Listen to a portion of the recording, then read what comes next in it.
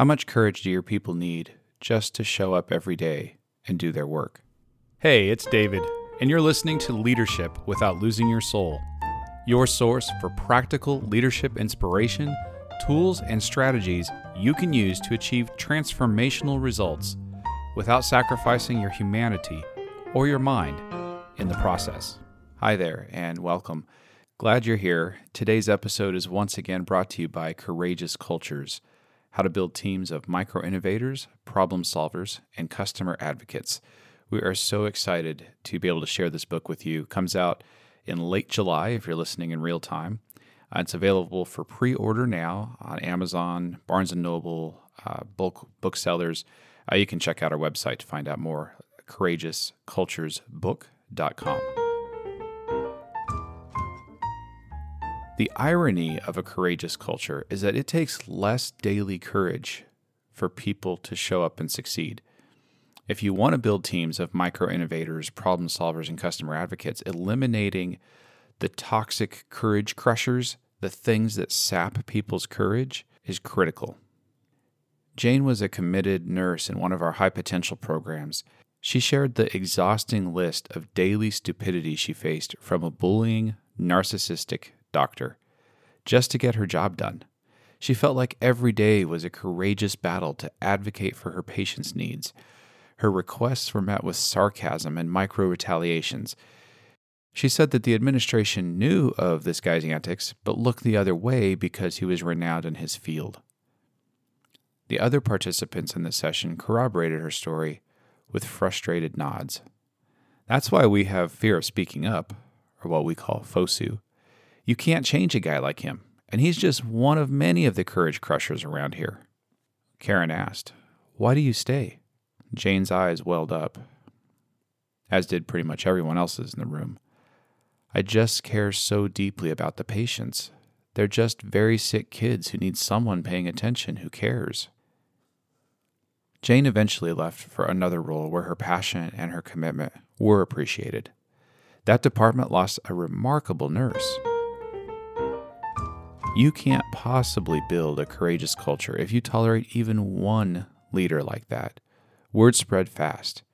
Your Janes are going to go somewhere else. And Jane isn't alone. As people hear about our research into courageous cultures, we hear so many stories of the difficult situations where they had to overcome a toxic circumstance. Here's just a few of the things we heard in our research. My boss was exaggerating the numbers to our leadership team, but I held fast to the truth. I stood up to a boss who was trying to bully me. I called ethics because I was tired of all the screaming, and then I got retaliated against for calling ethics. They asked me to tell the truth about the CEO's behavior. I did. He was fired. My integrity clashed with the executive team's direction, so I quit. Those are sobering, aren't they? And they just scratch the surface of the ways that people have to spend their reserves of courage just getting past all the bad stuff. When your people have to spend their courage on all of those kinds of things, there's no energy left for the courage that your business really needs, the creative problem solving, the micro-innovation. Because for most people, innovation takes energy and courage. The courage to be vulnerable, the courage to risk rejection from their peers or to invite uncertainty. And your people can only make that effort a limited number of times before they're done. The more courage they have to use just to show up to address injustice, toxic leadership, needless politics, or bad decision-making, the less energy they'll have to spend on what really matters. You won't get any of the courage you need to serve your customers or build your business if it takes heroic effort just to fight against an existing caustic culture. To build a culture that leverages and amplifies every act of courage from every team member, start with a foundation of safety and clarity. So if you're serious about building a courageous culture where everyone consistently contributes, you've got those teams of micro-innovators, problem solvers, and customer advocates, everyone's focused on building the business together, then you can't tolerate even a bit of harassment or bullying from anyone, but especially from anyone in a management or leadership role. even if they're otherwise rock star performers. If it takes a week's supply of courage for an employee just to show up for another day, you are wasting money and talent. As you try to eliminate the toxic courage crushers in your team or organization, the behavior of every leader matters. We talk to so many folks who convince themselves that they've got to tolerate bullying or demeaning or intimidating behavior from an executive or middle manager because of all the other things they bring to the table, their innovation or customer relationships or sales funnel.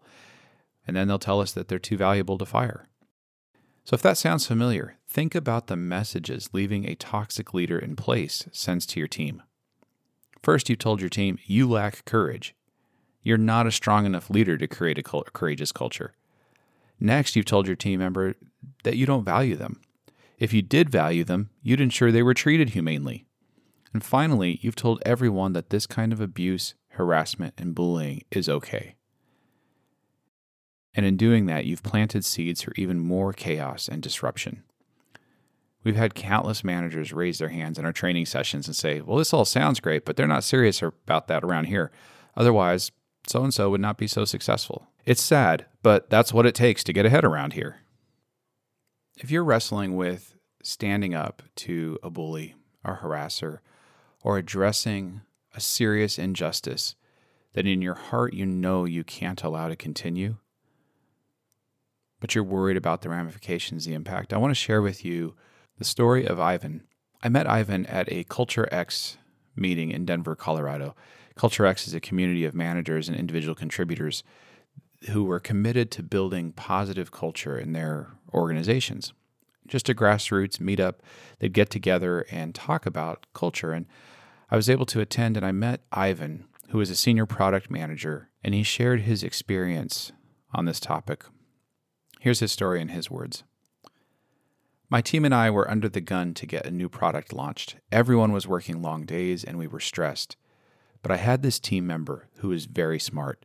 He was easily the most productive person on the team in terms of what he produced. But he was a total jerk. He bullied everyone to get his way. He cussed out anyone who asked him for anything. And when you asked him to do something he didn't want to do, he'd throw a tantrum. Sometimes he'd literally throw things, whatever was handy, a mug, potted plant, whatever. We tried to work with him, performance improvement plans and all that, but nothing changed. I'd finally had enough, so I went to my director and told him that we had to get rid of this guy. My director understood. He'd had to deal with this guy more than once. But here's what he said. He told me, Ivan, I get it. I'm not going to tell you not to fire him. That's your call. But I've also got to tell you that no matter what, you've got to meet the deadline. And if you do let him go, you're not going to get anyone else before this has to be finished. So he basically just told me I was on my own. I swallowed hard and decided to fire the guy. The next morning, I met with the team to tell them that the jerk was no longer working with us. Then I told them the situation. We wouldn't be getting any other help. He'd been our top producer, and we still had to meet the deadline. When we talk about culture, I don't think I'll ever forget what happened next. The team pulled together. Everyone worked hard and supported each other. And without all that negativity on the team, we got way more done. We met the deadline easily without him and without adding anyone else. There is a massive consequence to tolerating these courage crushers for letting abuse, harassment, bullying, bad decision-making, poor treatment of people to persist in your team or your organization. I invite you, and Ivan challenges you, to lead with courage. Have zero tolerance for these kinds of behaviors. If you want to have a team that achieves transformational results, if you truly want to lead without sacrificing your humanity, that's where it starts. No questions this week, but I would love to answer your question. You can send those to me at leadershipwithoutlosingyyoursoul.com. Click the button, leave your question. I'll be happy to answer that in a future episode. Until then, be the leader you'd want your boss to be.